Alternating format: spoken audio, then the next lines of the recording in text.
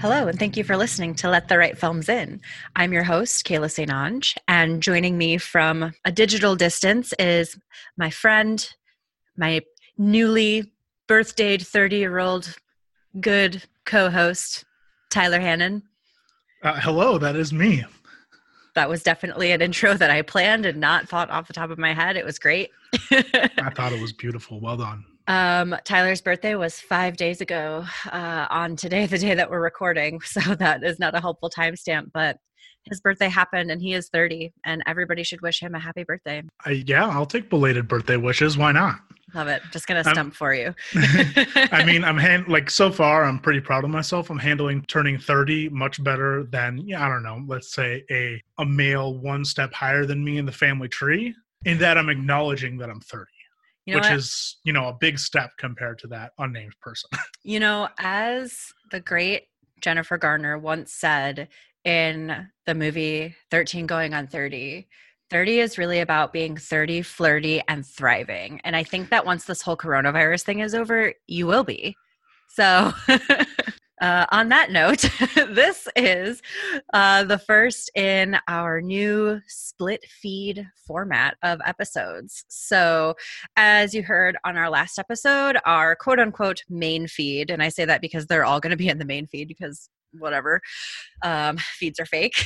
We will be doing Criterion Channel content, and to kind of keep those a little bit cleaner and more focused, we've decided to split our recently watched section into its own episode. So what that means is you get 2 episodes per month, which rules for you and rules for us. And so episode 1 will be us just kind of casually chatting and talking about movies that we've watched recently, similar to the format you all have come to know and love.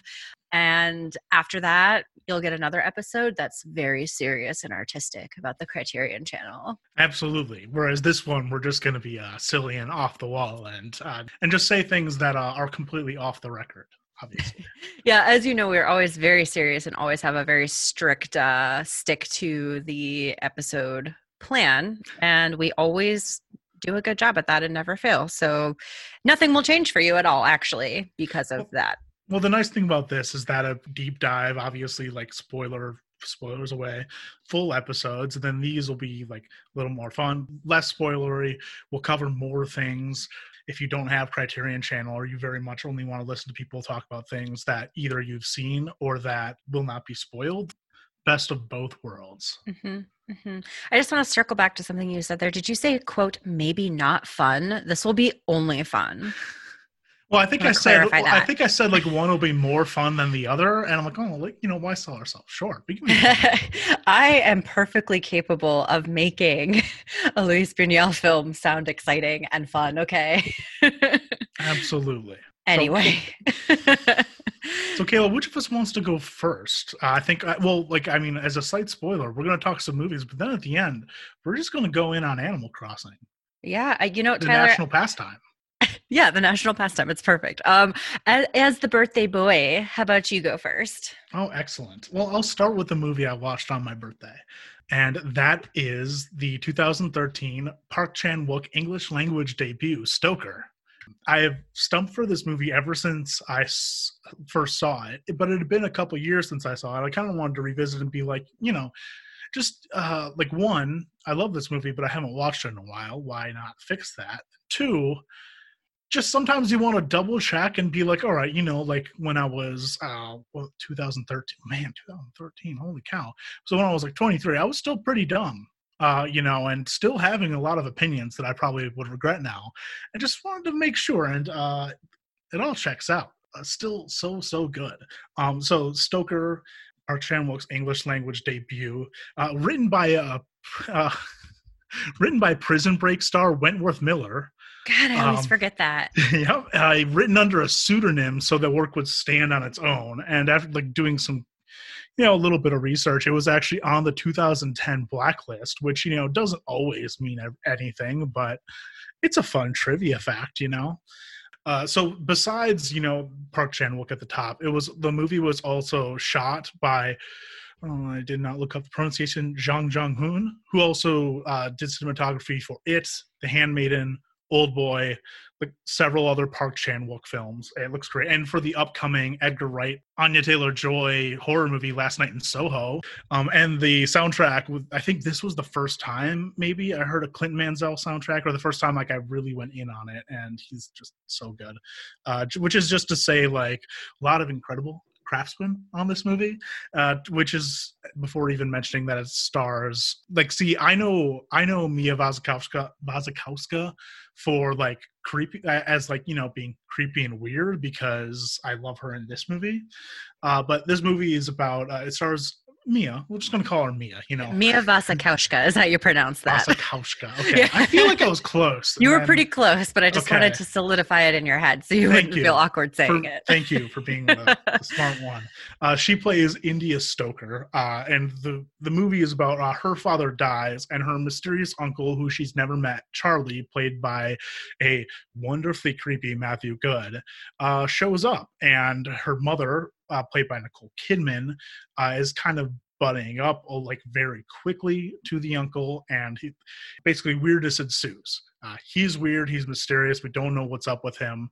India is growing distant from her mother, and this only like further widens the gap between them. And then from there, I mean, it's Park Chan-wook, so it is creepy, it is like sexual, it is just like it is beautiful, but also twisted, as they say. Yeah, it's like this psychological thriller that is not afraid to go places because Chan-wook. And it is so beautiful. It has some of the most, just even just on like a base level, like just incredible looking shots, scene transitions to die for. Like I forgot about one specific scene transition that just drove me nuts. Back when I was making GIFs, I made a bunch of GIFs from this movie just because it's very givable. It's very like one perfect shotable, but it fills the whole movie. The way music, there's this piano score that is like diegetic in some parts of the movie that is just enrapturing and stunning. And yeah, it's just this twisted tale, this twisted psychosexual tale about this family on their little secluded house. Alden Ehrenreich shows up for a couple minutes. Jackie Weaver shows up with that, like, and I don't want to get into what happens because, like, granted, I looked at my Letterboxd and I think I curated my Letterboxd followers list based on people's rankings of Stoker as I look at this, because fortunately I've seen just a lot of 4 to 5s, which is the correct ranking, like 4 minimum. But I feel like, I don't know, I just felt like at the time this just kind of went under the radar, not even just from didn't get nominated for a foreign language Oscar perspective, and then obviously, like, I don't know, you think Park Chan-wook, you think The Handmaiden, you think of the Vengeance trilogy, and this movie just fucking rules. And I can't, and it's just so good, and I will just never shut up about it, obviously. The worst thing about me is that I've never seen this movie, even though it seems like it was engineered in a lab specifically to appeal to me. And I like Park Chan-wook. It's just one of those movies, and we talk about this a lot, where I'm always waiting to be like in the right mood to watch it. And I think the truth, like, you just have to just bite the bullet and watch it, because waiting for the perfect like atmosphere and time is usually just a road to 4 years later you haven't seen the movie and you're sad you haven't seen it. I mean, Kayla, I have like a perfect comparison. I only just watched The Handmaiden for the first time a couple months ago. I know, we watched it together. It was really fun. It's like also Park Chan-wook, and yeah. But yeah, it's really good. And it also, like, I mean, part of the reason I watched it, besides all the reasons that was stated, is there are not like a ton of birthday horror movies, and this didn't appear on any list, but this movie sticks in my mind. It starts on her birthday. And so that is part of why it came to mind, is, birthday horror movie in a way. An amazing double feature with Happy Death Day, which is definitely the same genre. Heck yeah. Heck yeah. You'll 2 love favorites. to see it. Any questions? No, that was a lovely review and a lovely encouragement to me to finally just watch the damn thing, even though I have 2 movies that I actually have to watch this week for our podcast. But, you know, free time abounds at this right now. So No. gonna have to do it. Well, Kayla, that was my soliloquy. What is your first movie that you'd like to discuss? Well, I guess if you started with the movie that you watched on your birthday, I'll start with the movie that I watched on your birthday, which had nothing to do with your birthday and more to do with the fact that I had one mimosa and got really emotional about feminism and decided to watch Mad Max Fury Road. Also inspired in part, as usual, by our fave Blank Check Boys starting their George Miller series. And just I hadn't seen Fury Road since we saw it in theaters together, and boy, does that movie just hold up. It's like a gift that keeps on giving. It's some I movie. should have won Best Picture. is my main review of Mad Max Fury Road. But if somehow you live under a rock and have never seen it, it stars Tom Hardy and Charlize Theron, and is about Charlize Theron's Imperator Furiosa's attempt to break the tyrannical Immortan Joe's wives out of slavery and take them to her homeland known as the Green Place. And that's a really to me like a really good summary of a movie that is basically just like two really long car chases and beautiful stunt choreography and explosions and flaming guitar players. And I don't know. Everything that has ever been said about this movie has probably already, or everything that could be said about this movie has probably already been said. But when I was watching it, I was struck again by how topical it feels and how over the past couple of years we still have not really found a way to, I don't know, talk about women or have women's stories accurately portrayed in a lot of big budget films. And to see something like this that's made by a guy whose career thesis is kind of just like how bleak and how crazy could the world get, and to have him acknowledge that, you know, the bleakest thing that happens in our world and in our past and will continue to happen in our future is the subjugation and mistreatment of women. And to fool a bunch of like Mel Gibson-y bros into watching a movie about that stark reality is like the greatest sleight of hand ever. And then for that movie to deliver in spades on just like 45-minute stretches where you feel like you can't breathe because so much is going on and so many things are happening and popping off everywhere on the screen. And just such incredible performances from, I mean, Charlize Theron obviously carries that whole movie on her shoulders, which would be a really easy thing to mess up and would be a really hard sell for a lot of other actresses. But she dives right into it. And Nicholas Hoult, on his ever continuing quest to be completely unrecognizable in every single movie that he's in, shines here as well as the war boy Nux. I don't know.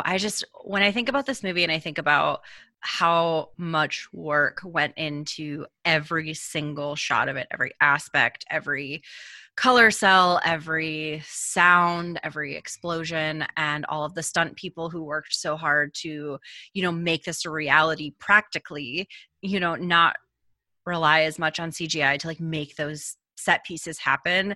It just feels like that's like the blockbuster film world that I want to live in and that I wish that we were encouraging a little bit more. And I Ben and I rewatched Avengers Infinity War and Avengers Endgame yesterday, and it's hard not to, like, even though I like both of those movies, it's hard not to focus on like all of the things that we are missing out on by letting that dominate cinema for the past decade. And like how, and thinking about how many other Fury Road style movies we could be having. I feel like John Wick is maybe the closest that we get to that kind of like original built up world concept. I don't know. It's a perfect movie. I can't say anything against it. I find it to be like the most exhilarating ride and such a poignant and interesting look at how we can devolve as a society and then perhaps rebuild as a society. I mean, I don't have much to add. It is like I've seen it a couple times. It's absolutely incredible. Everything you say stands up, and as if we didn't love this movie enough, George Miller is just throwing a pitch just right down the like middle of the plate for us in the reporting of him talking to Anya Taylor-Joy about doing a Furiosa prequel. Like, what? Yes. You love to see it. Yeah, just another case of just a lot of incredible craftsmen just doing their craft, except this one feels like a miracle that it worked. Yeah, agreed. Tyler, what other movie have you watched recently? So I'm gonna pick a movie I watched yesterday. And so the backstory to this is I discovered because I make use of your Amazon Prime streaming, Amazon Video account because you have an HBO subscription. Oh, yeah. And I discovered yesterday that you also have a Star subscription. Yeah, we need it for Outlander. Ooh, la, la. So I was looking through that, and I saw that they have the Psycho sequels on there. And I've been interested in the Psycho sequels for the last, I don't know, like a couple of years now, because I'm so like the Psycho movies star Anthony Perkins, and obviously Psycho, kind of classic. But I'm a big fan of Anthony Perkins, the work of Anthony Perkins' son, Oz Perkins, his directorial work, and so like I've listened to some interviews and stuff, and which led to some discussion of the Psycho sequels, including that Anthony Perkins directed the third one, and like people actually enjoying them. And most of this was in a fog in my mind. I couldn't remember. I knew that Anthony Perkins directed the third one, but I can't remember like which one. I remember people saying they liked, so I just kind of dove into it. And so Psycho 2 takes place, and it was takes place and was filmed 22 years after the original Psycho. And so you can just imagine what people like, imagine the internet back in 1982. What would they say about a sequel to Psycho being made? People would be weeping and rending their clothes. But Psycho 2 rules. I guess like it brings back Anthony Perkins as Norman Bates. He's been in a mental institution for the last 22 years, and the movie opens with him being released because he's deemed sane now. And Vera Miles plays Lila Loomis, who I believe is the sister. Janet Lee. Thank you. Okay. I believe Lila Loomis plays the sister of Janet Leigh's character because as Norman is being released, she's in the courtroom shouting, very upset. Basically, Norman Bates returns home. He's back in the world. He gets a job. Someone set up a job for him at a local diner where he meets this young girl who he helps out by giving a room because he has this big old empty house and a motel. He has rooms available. This movie feigns being a base sequel where Norman Bates goes nuts again. Oh no! And it reveals in another kind of like mid-movie twist that it is more than that. It is this whodunit revolving around Norman, and is he going crazy again, or is someone trying to drive him crazy again? Meg Tilly stars as the young woman he meets in the cafe. You also have Robert Loggia as his, I think, his doctor, and kind of like his, not caretaker, but someone kind of watching out for him. It just becomes this really fun whodunit. I think I almost dislike the horror elements the most because they are just like, the movie feels like kind of an earnest, tragic tale in a way of this broken man, decades later, just trying to be a better person again, and the world kind of not letting him, which can get in, gets into all kinds of ideas about like rehabilitation and it's like this whodunit that makes you really care for this this broken murderer. But then in the moments of violence, because it is a whodunit, there is a slasher element. People are getting knifed. They're just like so grisly in a way that I am not often like maybe tone it down to movies, but in this case it felt a little bit like I read that this movie was originally intended as like a cable movie, and that's where it feels like that. There's like some gratuitous nudity, there is some like really gratuitous violence, and that almost feels like a way to draw people in. I know, like, it's not like Psycho was exactly restrained in that sense, but I felt there was a little bit of a mismatch. But it's just got this great cast. The movie was written by Tom Holland of Child's Play and Fright Night, the guy who shot, like, Dean Cundey of like Jurassic Park and Back to the Future shot it. Jerry Goldsmith did the score. It's another case where just they really, for like what could have been a cable movie, like they really and it was directed by Richard Franklin, obviously not Hitchcock. It's this interesting case of a sequel that really actually tries to make a good movie. And like they were able, like, Anthony Perkins wasn't sure about coming back, and he liked the script. And I think the things I like most about it are the script, and it feels like a really earnest attempt to make a good movie as a sequel, not just trying to redo Psycho or just trying to cash in, even though I feel it kind of does in some areas, like the way where it goes really pulpy. But it's really good. I'm looking forward to watching Psycho 3. Psycho 2, another movie that just feels very forgotten. Like, why would anybody even think about any of the other Psychos? Like Gus Van Sant's Psychos, kind of a joke to people. I have not seen it. I do not have any opinion on that myself.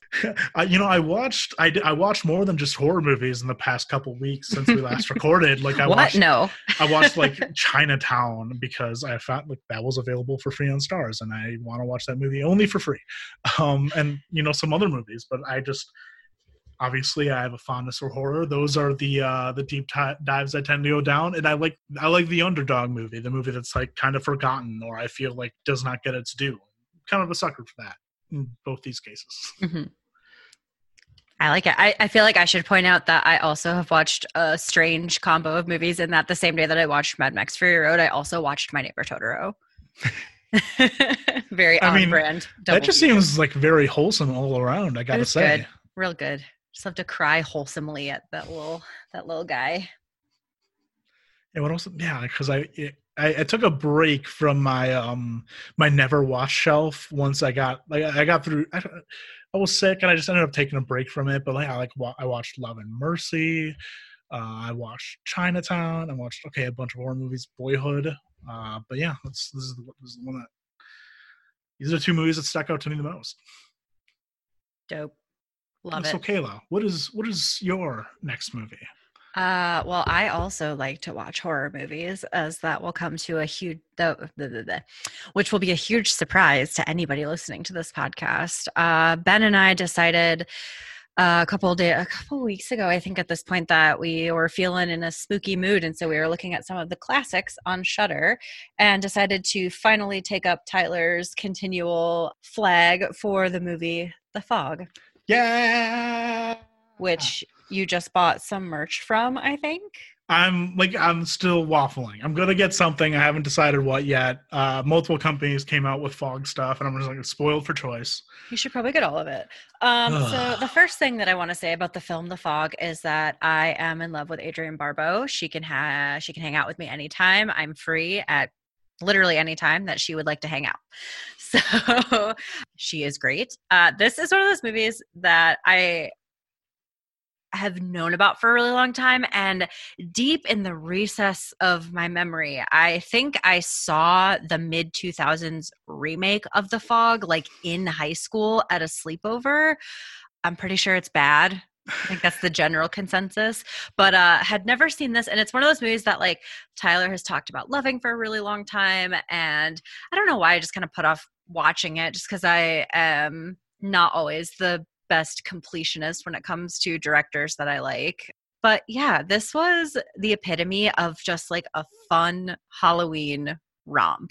Like, not too scary, not too hard to think about. Everything makes sense. Nothing is too over the top, in my opinion. Everything is like the perfect level of, I want to be in the mood to feel like it could be Halloween tomorrow. And this movie will put me in that zone.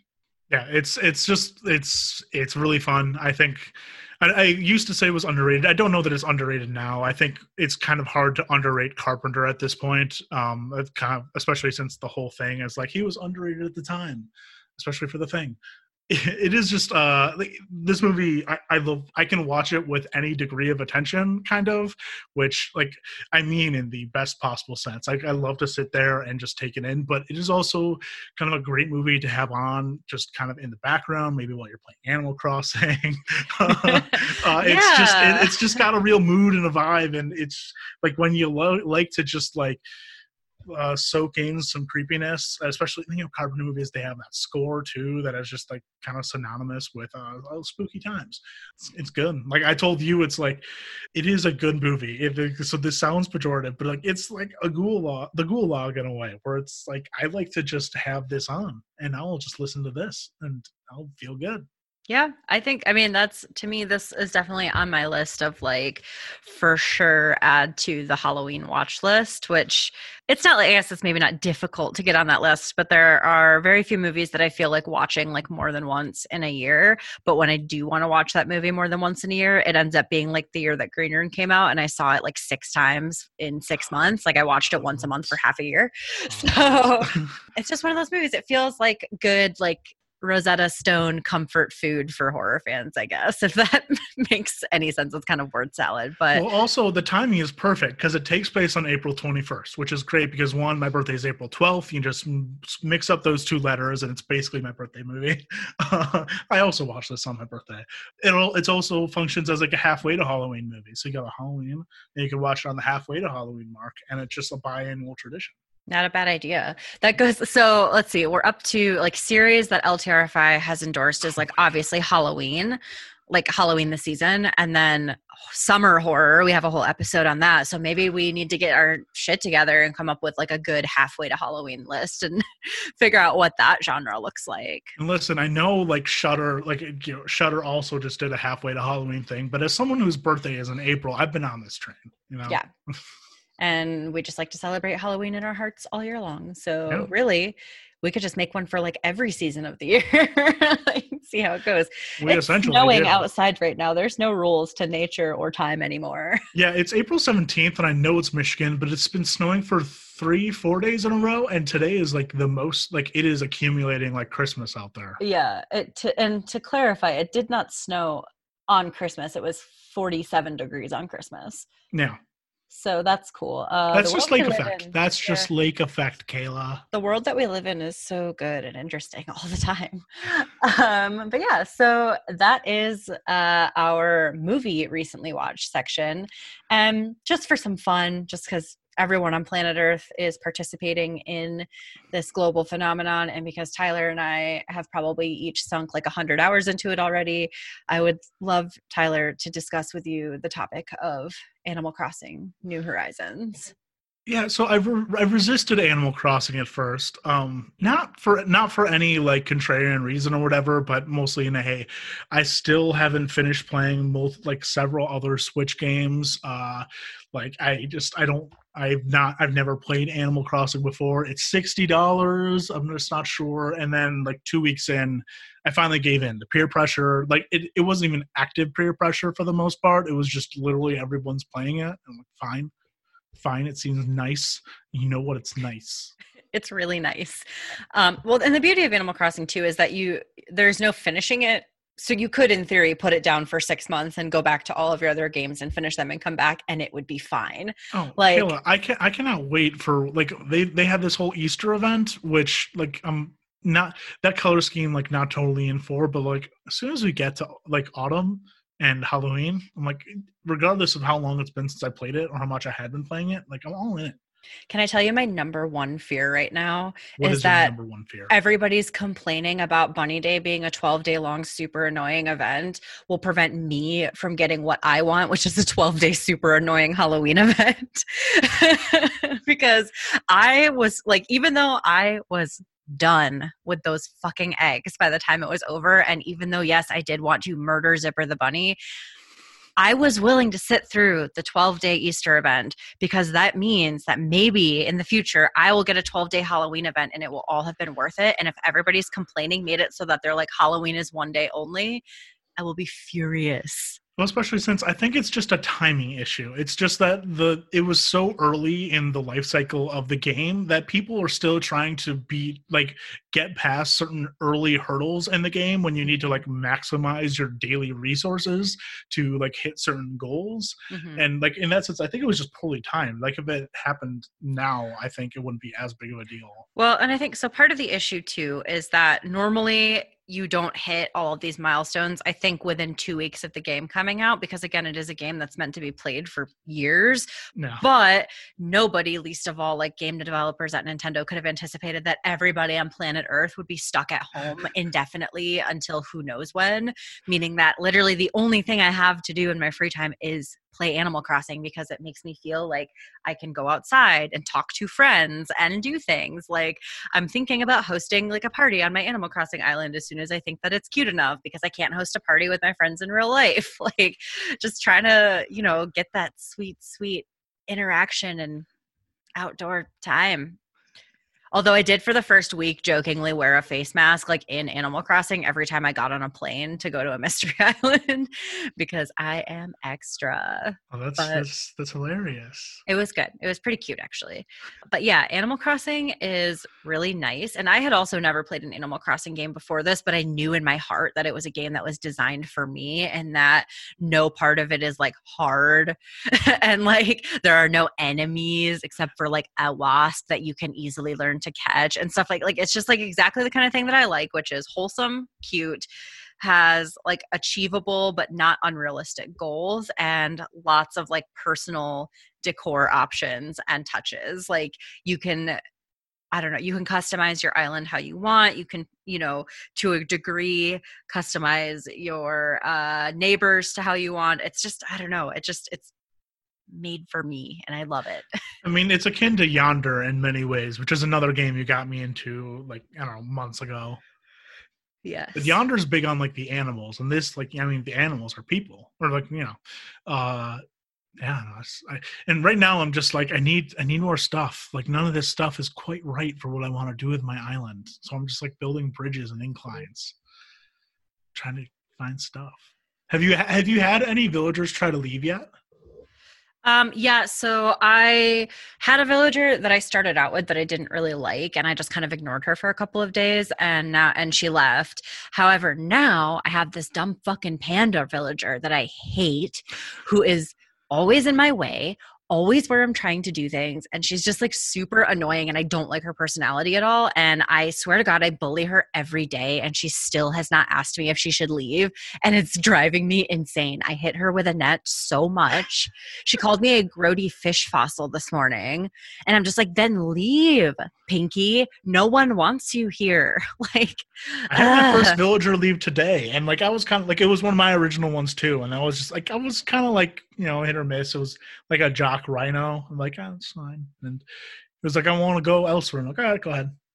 Because I also read that like your early villagers never get cool houses, and I'm shallow and care about that. I'm like, oh, we gotta maximize the houses. Ben said if you move the houses that they get their cool upgraded house, but I have to double check to make sure that that's true before I spend like 60,000 bells to do that. Right. Well, and also like I'll move. Well, I kind of want to move it anyways because like it's, when I was first started, like I'm picking the places for the houses. I'm like, I'm gonna hate these locations. I just know it. I'm going to when the time comes.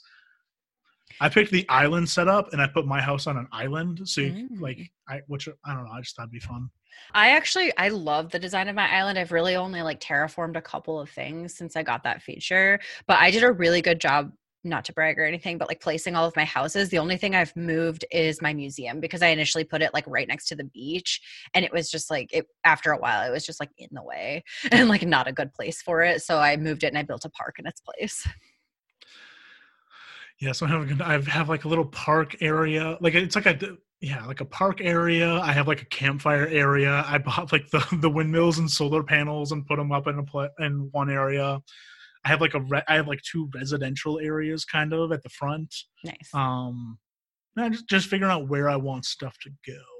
I just really love it. I just love building a community and strengthening the ties. The interior of my house is not that great yet, just because I don't have any. Like, I'm having a hard time getting like wallpapers or floorings that I really like.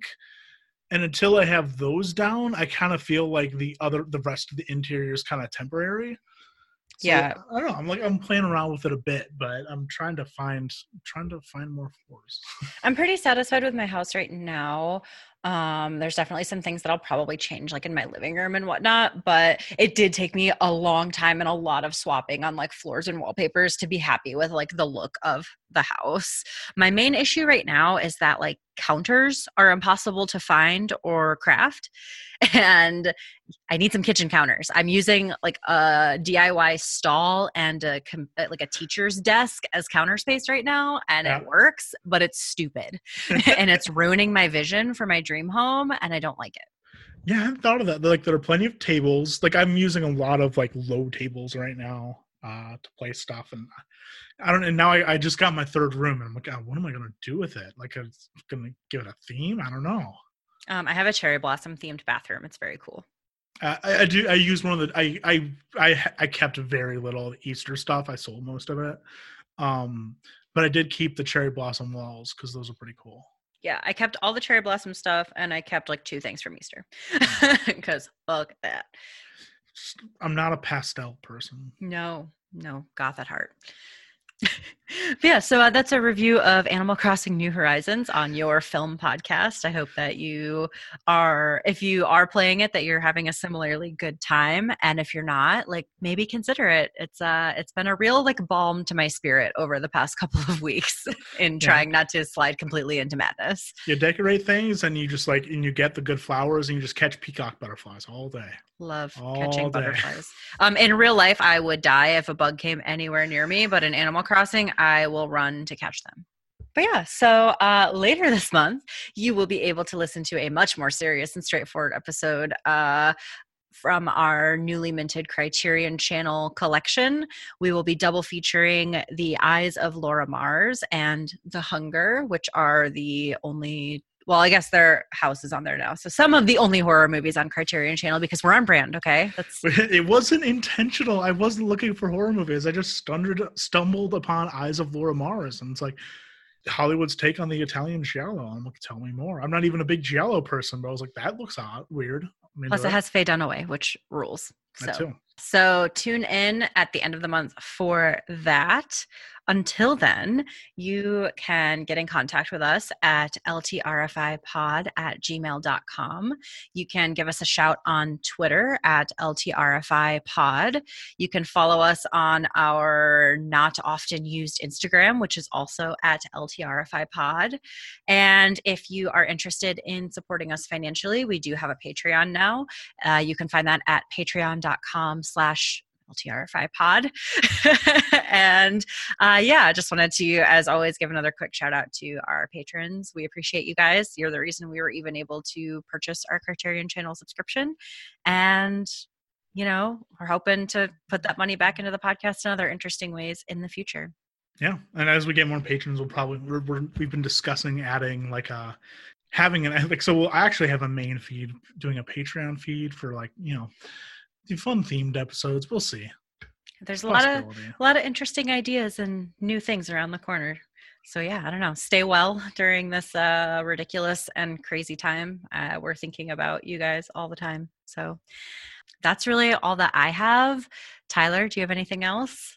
Man, I don't have any joke things. No, I don't. Remember that Animal Crossing is a great game and always will be. Despite Tom Nook's rampant capitalism. Although, I have seen some good defenses of Tom Nook in that, he doesn't charge you interest. There are no deadlines. I mean, he's clearly, Isabel's a big fan, so, maybe he's a good employer. I don't know. We should probably still just eat the rich just to be safe. We should. Sorry, Tom Nook. All landlords must die. A lot of meat on those bones.